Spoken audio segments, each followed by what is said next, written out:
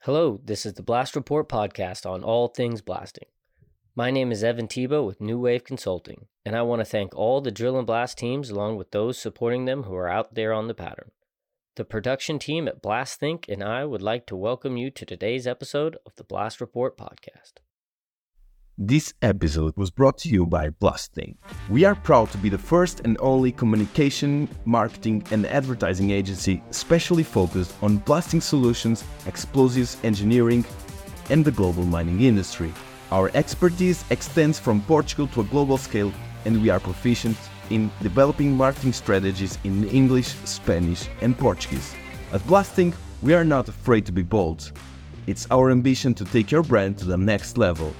So visit our portfolio at blastthink.com and let's start an explosion together. I'll give you guys one more story. So Yeah, please. Nice. when went to West Virginia, all I knew was how to make the stuff. I had no idea what to do with it. So there was a guy that was the blaster in charge, my mentor, the guy I was supposed to learn from. Who's that? Guy's name was Jerry McDonald. Long gone now. Jerry was a truck driver that became a blaster, and this is the guy. We shot a bunch of conventional blasting. Was you took 0 through 20 and electric caps, and you put them in a V, and you hooked a blasting box up to them and shot them. That was blasting back then. So anyway, Measured the resistance. yep, Make you sure- divided and yep. balanced the series and all that stuff. So anyway, there was no, this is before sequential timers even. Mhm. This is just good old straight blasting. So anyway, there was a quarry, they called it State Line Quarry because between between West Virginia, Maryland, just south of Cumberland, Maryland, and you went through a gap in the mountain, and the quarry was right there. And it was for, I think the highway was 340. Hercules had a ballistics plant about 4 or 5 miles up the road on the West Virginia side. All the people came out of Cumberland, Maryland that worked there. Well, this was in the spring, and there was the high wall is 97 feet was average. It ran from 86 up to almost 100, but it wasn't a big shot, but it was 16 holes, all well drill, and it was right out in the front of the quarry face. So they had actually shot back in and set the plant on this side. This is going to sound bizarre, but this is the truth. Well, they'd actually driven this mountain back, and that's what they used, the road, they took the rock to build this 340 that went from 220 in Maryland, all the way to Romney, West Virginia on the other side. And the ballistics plant said, down here, like I said, 3-4 miles down on the south side of the road. So anyway, Jerry went up to load this shot. So when you drove, so basically you're driving right into a valley, just between two mountains, just straight into the valley. And here was the high wall. It's like 150 feet from the actual highway. That's how close it was. Well, they had cut back into the side of the mountain to the east side of it, because it faced north and south. So the east side of it, they cut back into the side of it. So they had their fuel dump, their fuel tanks right here for the loaders and all that kind of stuff. And then back alongside the mountain, then they had their block cinder building office. They had 1-inch steel road plate on top of the office. And that's because when they shot shots, rock would throw over the top and hit the office. So they just said, we'll fix this because everything was so close. So they just put steel plate on top of the office. And the shop, all the stuff had steel plate on top of it. So we went up and loaded this shot. You had to drive up around the east side of it, go up the side of the hill. So the office, there's on the office on the west. So the office is here. Drove on the east side, kind of went up around the top. And up here was where, and it had a switchback up here. So you had to drive the powder truck into the switchback and then back it down to the shot where we're going to load the shot. So I've been at it long enough, 6-7 months. So Jerry said, well, you go ahead and load this. He said, I'm going to go down and load the toe holes. I know what snake holes is what they call them. Mm-hmm. Well, So what they did is that they had a toe at the bottom. They would bring in a wagon drill, an old air track, and they drill a bunch of small holes at the base of it, and you shot those along with the production blast to get that toe to come out. Okay. The hard toe from the previous shot. Yes, from the previous shot. It was 7, 8, 9 feet high, something like that. So I said, okay, so this is in March, I think it was. It was early spring, beautiful day. Anyway, so we uploaded the thing, but we're still haven't got the time change, so things kind of get dark early.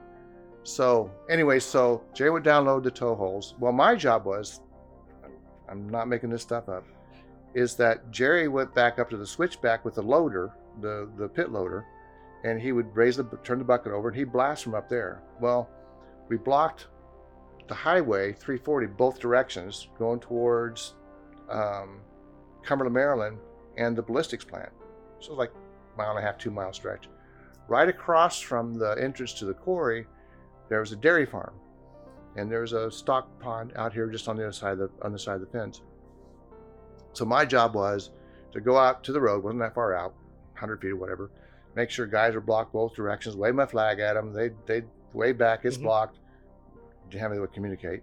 So I'd walk back in, I'm not making this up, Jerry was up on the hill, I waved my flag at him, and I would get underneath the fuel dump, under the steel plate.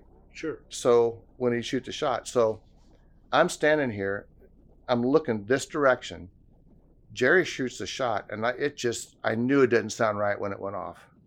And the entire shot went past me. Just went right past, all the way, and left a windrow on the state highway about 13 feet high, all the way through the fence and into the stock pond on the other side. This is like at 3:40 in the afternoon. The ballistics plant double shift lets out at 4 o'clock. Oh, no. Yeah. They're not going to come through there. No. Ain't going to happen. So, and keep in mind that the pit loader is up on the hill where Jerry is. The only thing that's out here is a stock loader that loads the 10-wheel trucks that come in and out. You might as well mow the hayfield with a lawnmower. Yeah. So this guy, the dust finally settles. Jerry's up on top of the hill. I walk out. I'll give the guy credit. He's trying with this little yard loader to get the rock, but it wasn't going to happen. It just wasn't. He could pick up one rock and put it out of the way. Yeah. So it was going to take forever. So Jerry comes down. So the plant manager comes up to me and says, "What are we going to do?" I said, we cut the power line or the telephone line, so you can't call out, or someplace you can call. He said, well, the dairy farmer. So the dairy farmer heard it. So he comes down the road. So he calls. So the dairy farmer asked him, he said, well, who do I call? It's a state line quarry. He said, well, call Maryland, call West Virginia, because he didn't know who to call. So by the time Jerry gets down there is state highway patrol from both sides. There's the county commissioners from both sides. There's like 10 people on both sides, lights going off all over the place. Jerry is on the stockpile now, out in the middle of the road, the muck pile, and he's walking from this side talking to these guys, and walking on this side talking to these guys. Well, I'm blaster in training, so I walk away. I said, Jerry, you want me to start the shot report?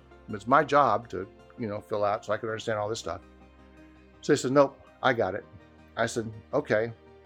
15 minutes later, 5 more trips back and forth on the stockpile or the muck pile. I said, Jerry, I can start the shot report. Jerry said, Mike, get in your car and go home. Oh. So I said, okay. Yeah. So I got in my car and I went home. It was, by the time now, the thing is, it was like a 45-mile detour for the folks that were, to come back around. Yeah, all the way around to get, anyway. So 3 weeks, maybe a month later, we were up at Thomasville, West Virginia, shooting a sand plant up there, and I had to drive by the quarry. So Helen was just a great lady. So Helen was there, and I said, Helen, remember the shot we did here a couple, 3 weeks? Yeah, I remember the shot. I said, can I look at the shot report?